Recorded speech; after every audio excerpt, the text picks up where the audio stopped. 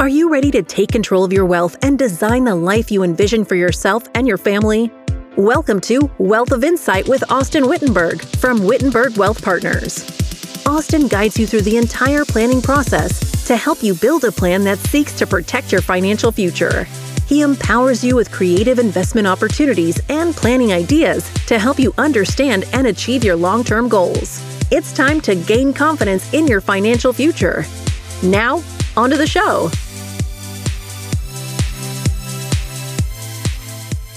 All right, welcome back to the Wealth of Insight podcast. I'm your host, Austin Wittenberg, and I'm joined by Wendy McConnell again today. Wendy, thanks for joining us. Of course. This episode actually was your idea, so I want to give you your credit up front here as we were recording. Hysteria. Yeah, yes, maybe that is a good word. So hopefully we can calm down that hysteria a little bit today. A few weeks ago, you and I were talking about the US dollar, and you're hearing all this news about the dollar's going to go away and you should be buying gold and buying silver and all these things because the dollar is under attack. So hopefully after today, we get some good history about how we got to this point and what it all means. And again, hopefully calming some of that hysteria. So I don't need to be panicking is what you're saying. You don't need to be panicking. Okay. No, the world is not going to fall out from under us. Now, that doesn't mean there are changes happening. Certainly there are changes happening and things that it's good to be aware of. But I don't know that you need to swap all your cash out for gold quite yet. Or buy that 5-year food plan from the Costco emergency kit. Right. Yeah. Okay. So set me straight. Okay. So before we get to the dollar, I want to just talk briefly about the history of currency or money, right? And sort of how a currency arrives at a value, right? How do we know how much a dollar is worth relative to other currencies out there? So if you go back hundreds of years, sort of we started at this barter system, which was I grow the corn, you grow the apples. I need some apples, you need some corn. Let's swap. So that was sort of the beginnings of money. Over the years and things, most people I think have heard of what was called the gold standard. So as we got into more civilized societies, let's say, we had what was called the gold standard. So all these countries had their own currencies, but they had gold behind the scenes to match the value of their currency to however much gold they had and what gold was worth. So it's sort of to back it up. Right. To prove that this money is worth something because we've got bars of gold in the back room to make it worth something. Fast forward to today, and we'll get into a little bit of how this happened, but we've moved away from the gold standard to just fiat money, which essentially the way that you can think about our dollar today is the value of that dollar compared to other currencies is based on supply and demand. So normal sort of economic concepts that people are familiar with, supply and demand deriving at a value or a price. Okay. And there are ways that the Federal Reserve or central banks around the world can influence those supply and demand. We're seeing it now here with the Fed really they're adjusting interest rates. Interest rates is one way you can impact that supply and demand. Inflation is another way that you can control the value of currencies. Now, that's not something that the Fed, again, has their standard. This is what we want inflation to be. When we see times like this, where inflation gets out of control, that's why they're trying to, again, control this. And you've seen, not necessarily with the US dollar, and I think it's highly unlikely with the US dollar, but in smaller countries, Venezuela, even Russia, inflation's gotten really out of control and just absolutely crushed the value of their currency. We haven't seen that here yet, but that is certainly a concern out there. Okay. The other way to control the value of a currency, or that supply and demand is, again, just the capital flow. So where is money going? If a lot of money is flowing into the US and being transacted in US dollars, that's going to affect the value of that dollar. So the first US dollar really was put in, as we know it today, was printed in 1914. So obviously the country's been around a lot longer than that. But starting in 1914 is when the Federal Reserve Bank was created and the dollar as we know it today came into play. And, we were still sort of on that gold standard back then.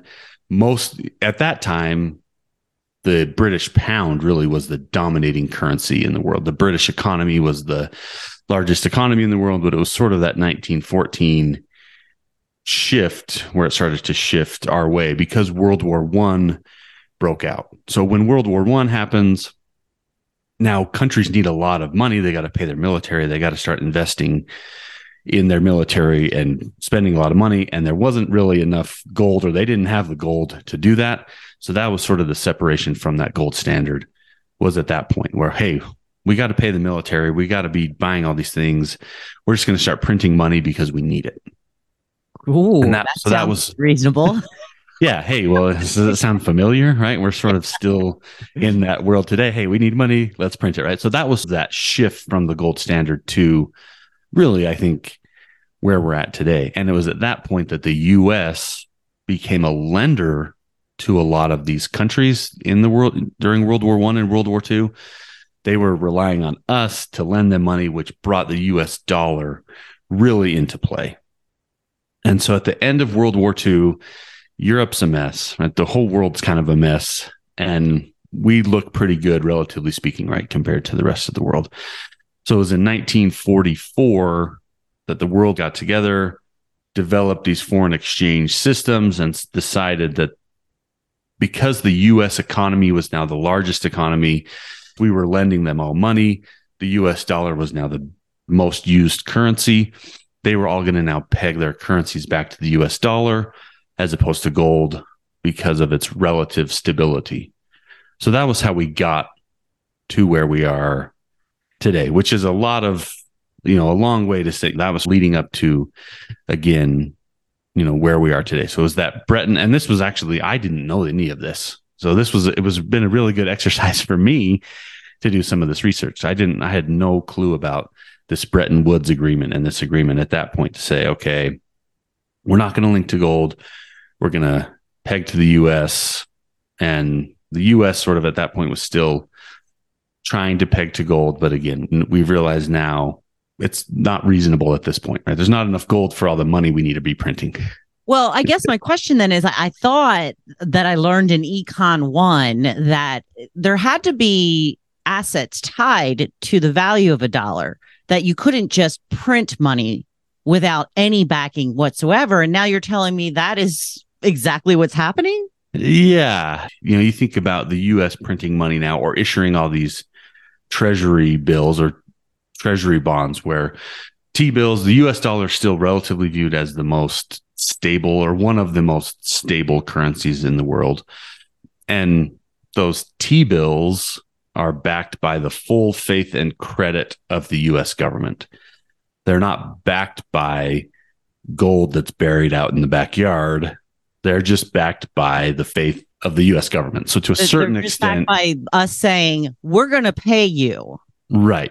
Okay. Yeah. So to a certain extent, it's worth something because we believe it's worth something, right? Okay. That we trust the U.S. economy, even given its flaws. But again, it's still viewed widely as one of the safest currencies to transact in, and owning a treasury bill is still considered one of the safest investments out there. Again, nothing's guaranteed, but we've seen throughout, especially the last 15 years of all the economic uncertainty we had from the great financial crisis and COVID and inflation now, treasury bills transacted in the US dollar are still seen as one of, if not the safest assets to own, because it's backed by the US government, which is one of the most stable. We're the largest economy in the world, one of the most stable currencies and economies in the world. That faith is sort of where we're at today.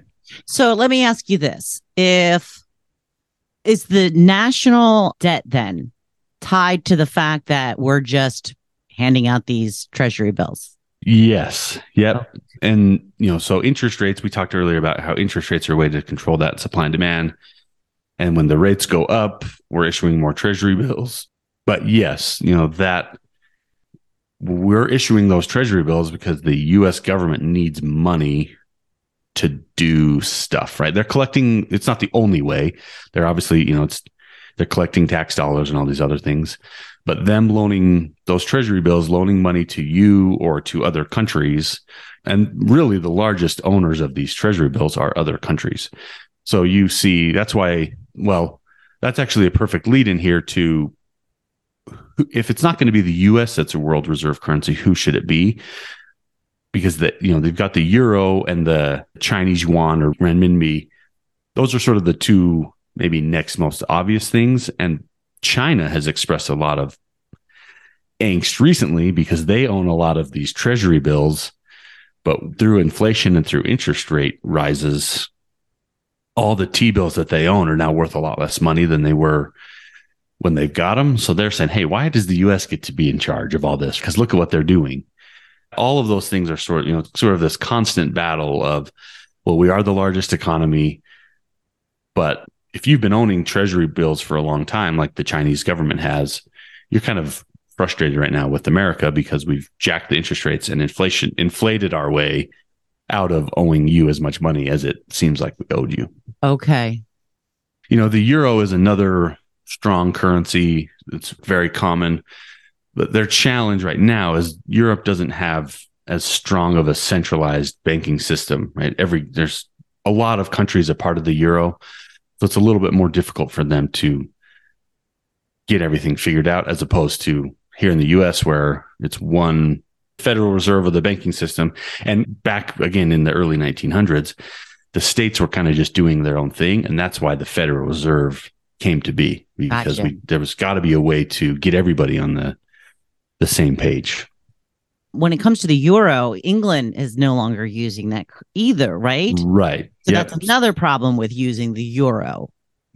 Yeah, there's so much interaction and chaos isn't the right word in Europe, but a lot of things happening there, trying to get all these countries on the same page. It's just that lack of cohesion. They all are, most are using the euro, trying to say they're all on the same page, but there's still a lot of infighting with certainly, like you mentioned, England and other countries who are questioning even what's going on there. Okay. So those, I would say it's really the euro or the Chinese yuan that are the biggest threats to the US dollar, let's say, but there's a long way to go. As it stands right now, nearly 60% of the world's foreign reserves are in US dollars. That's trillions upon trillions of dollars. If you compare that to the euro, it's about 20% of the world's reserves. And the Chinese, and I always get, it's the renminbi or the yuan, depending on how you want to talk about it, but it's only about 3% of global reserves right now. So there would have to be a really, really dramatic shift, which that kind of a shift just can't happen overnight. So one of the ways I want to try to ease your mind more than anything is we are so dominant right now that even if that was to start to change, it's going to be a long process. There's no way that overnight that many trillions of dollars can swap. It's just unlikely. And there's really, most people still are good with the US dollar. There's only a couple of countries. You're starting to see it now with recently Saudi Arabia has mentioned, hey, maybe we're open to taking other currencies than the US dollar for oil. China and Russia, especially recently, given with Russia's invasion of Ukraine and all the sanctions put on Russia, China still being nice to them, and China and Russia have struck some agreements where they're going to be okay transacting in currencies other than the US dollar. China's really trying to get their currency out there. They're the second largest economy in the world. So there's maybe the next logical choice from that standpoint, but it's still there's such a huge gap between where the US dollar is relative to the rest of the currencies that it's going to have to, if it does start to change, and even as we see it change, it will be a really long, drawn out process. Well, one of the people who scared me was talking about Saudi Arabia, and they made it seem like that was the beginning of the end. So can you tell me a little bit more about what their decision to consider something besides the US dollar on oil really means? Yeah, because the world really runs on oil, right? Everybody needs oil, and Saudi Arabia's got the most of it. Everybody's needed US dollars to get it from them. And Okay. so that's been a huge driver of why the US dollar is so involved in the rest of the world, is that. Now, again, it's also proven itself to be one of the most stable currencies, which is why it's attractive. You don't want to be, and you're seeing this in crypto to a certain extent, right? Crypto is out there as, hey, well, it doesn't matter what the world currency is. We're going to have this cryptocurrency, right, as a replacement. But you've seen the volatility there, which has scared people away from, can this really be a currency if it's going to be volatile like that? And there are a handful of other currencies in the world that have had similar volatility, whereas the US dollar has remained relatively stable, right? So that's one of the main reasons it's attractive. But because everybody's needed it, that's helped maintain that level of stability, and they've needed it so that they can buy oil from the Saudis. If that changes, or as that changes, then the demand for the US dollar will decrease. And back to, supply and demand sets the price. If the demand for the dollar decreases, the relative strength decreases as well. Where there's disagreement and, again, my optimism versus pessimism, or whatever you want to say, is really like, what's the impact? If we're no longer the reserve currency, what does that actually mean? Right? What does it mean, Austin? Yeah. So the reality of it is there are hundreds of other, I don't know what the actual number is, but the euro is not the world's reserve currency, and it's doing just fine. So does it really spur on the end of the world if the demand for the US dollar goes away? I personally think it's unlikely that the demand goes to zero. The worst case scenario is we don't need it for oil or whatever anymore. So now nobody wants it. And there's all these treasury bills or things out there that nobody wants anymore. And we quit buying US treasury bills, and the US then runs out of money, essentially. Right. So if you're trying to scare people online, there's a story to tell there, because stop making fun of me, Austin. Well, nothing, never say never. Like, I'm a believer in that as well. Like, certainly if things played out as badly as they could, nobody needs US dollar anymore. Nobody wants our debt. We've hit the debt ceiling. Our interest rates skyrocket. Inflation is a major issue. The economy comes to a halt because the government doesn't have any money to give out because nobody wants to buy the treasury bills. So that is within the realm of possibility, I guess. I just think that realm, that's a very, very low percentage chance that something like that happens. It's a far reach, is what you're saying. Yes. Yeah. Okay. And again, part of that is because we have such a huge lead here. So if something like that change were to happen overnight, then I do think it could be dramatic. But if it's a long, drawn out process to make that change, then we can adjust over time. Okay. Well, historically speaking, really the world's largest economy, historically speaking, has been the reserve currency. So I think that's another feather in our cap. Prior to us, it was Great Britain. They were the world's largest economy.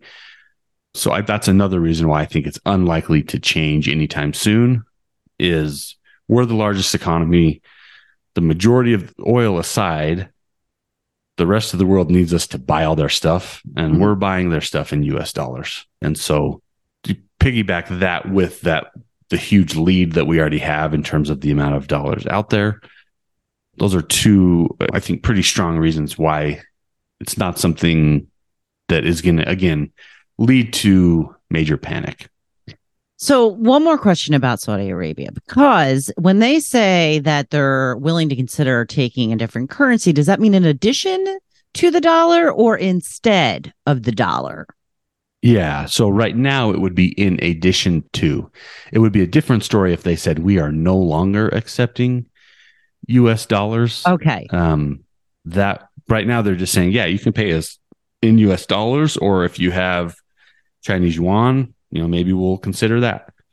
So if they came out and said, we're no longer accepting US dollars, so now you got to change all your US dollars for something else if you want our oil, that's a more dramatic scenario. Okay. Again, I think that's unlikely because that's not in their best interest because everybody has US dollars. So if that would impact them as well. And then if everybody's trying to swap all these currencies, that messes with the supply and demand dynamics, and Right. you'd see a lot of volatility in currencies, which again, nobody really wants.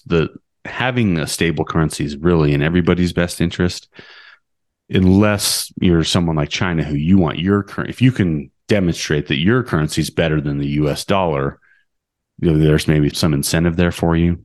But at this point, that level of stability still reigns supreme.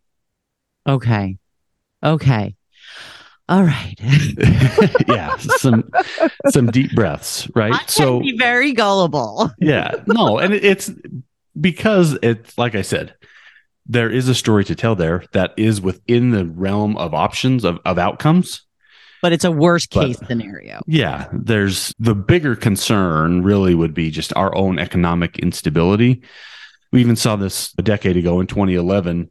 The US's credit rating, their credit score, got downgraded, right? So if the rest of the world or even our own rating agencies think, hey, the US government's really not as stable as they say they are, that's a bigger threat, I think, than or other countries saying we'll transact in things other than dollars. If our own economic instability gets to the point where people are nervous that the US Treasury isn't the safest thing, right, then it really starts to lead down that path. But we're not at that point. When it happened in 2011, was it upgraded again, or is it still at that same level that they put us down to in 2011? The reason I'm asking this is because we're talking about it again with the American government defaulting on their loans, the raising of the debt ceiling, and all of this stuff. So I've been hearing rumblings of that again, of the government defaulting on their loans, which would put another dent into our credit rating. So I'm just wondering if we're going to go back to where we were in 2011 or if we're going to be even lower. Because it was only one of the three rating agencies that downgraded us in 2011. So there's three different rating agencies. It was one of them. And these are the same ones that rate us? No, so not like your personal credit rating. It's the same ones that would rate like bond issuances of companies or stocks, that kind of stuff, like the S&P, Fitch, Moody's, those rating agencies. Okay, so there's a possibility. Oh, so then it probably really didn't take, because that's the reason I asked. If it's like our credit rating, they throw out the high, they throw out the low, and they keep the middle. So right, it's not a problem if only one of them. If only one, yeah, there you throw out the low. I don't know whether that is a true signal or sign that things could be bad. And that's what we're trying to get Austin to find out for us. Yeah. Yeah.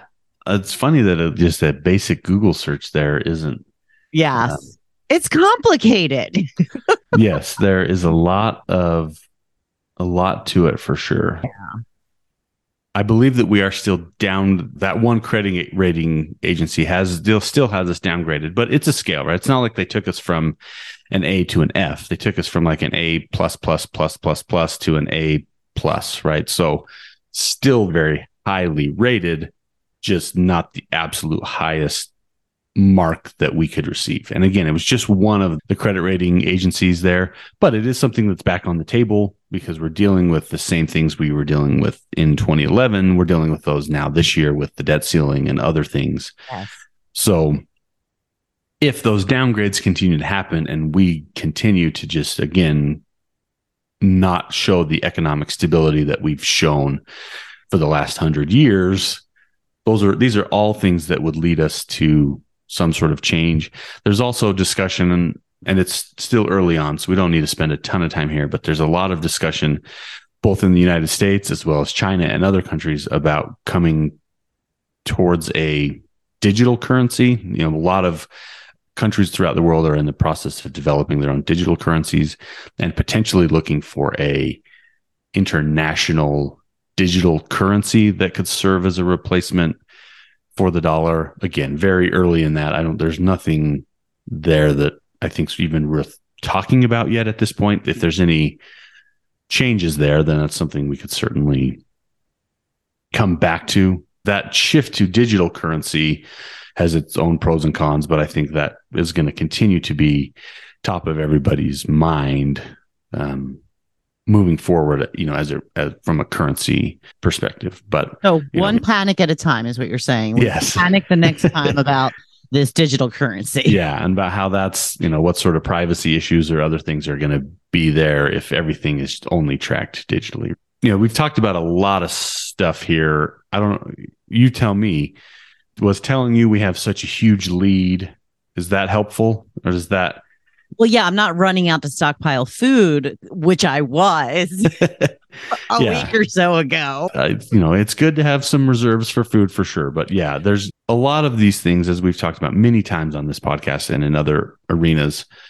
People on the news are trying to scare you. That's their job. That's their goal, right? And again, they're telling you things that are realistic. They're just making it sound like this is the most likely outcome, when in fact, maybe it certainly can be an outcome, but maybe one of the least likely outcomes. Right now, again, with how much the US dollar is used now, that's not something that can change overnight. And, again, maybe the optimist in me is, even if the US were to lose their reserve status, there's plenty of other currencies out there who don't have that status that are operating just fine. I don't think it means if we lose that reserve status, we automatically fall to the bottom of the list, right? We're still the largest economy in the world. Everybody needs our stuff and they need us to buy their stuff. Even if that reserve currency status gets changed, it's not that we're heading into an economic collapse here in the United States. Okay. You have convinced me to at least take a breath. Hang on for a little bit longer. Just a little bit longer. All right. Well, my husband mostly thanks you. Yeah. Yes. I'm saving him from having to go spend $5,000 on food that you'll probably never eat. This astronaut food. Yeah, it's not going to be good. Yeah. No. Well, I do appreciate you taking the time to explain it to me, because I do think that we're looking at information now, which is exactly what you're talking about. They're giving a very small scenario that's a very, very small possibility of it happening and making it seem like that is what is going to happen. Right. Yep. That's exactly it. Yeah. I'm glad this was helpful today. If any of you listeners out there have any questions, feel free to shoot us a text at 801-839-7056, or you can hit our website. There's a way to schedule a meeting there with me. Please also remember to subscribe and share with your friends and family.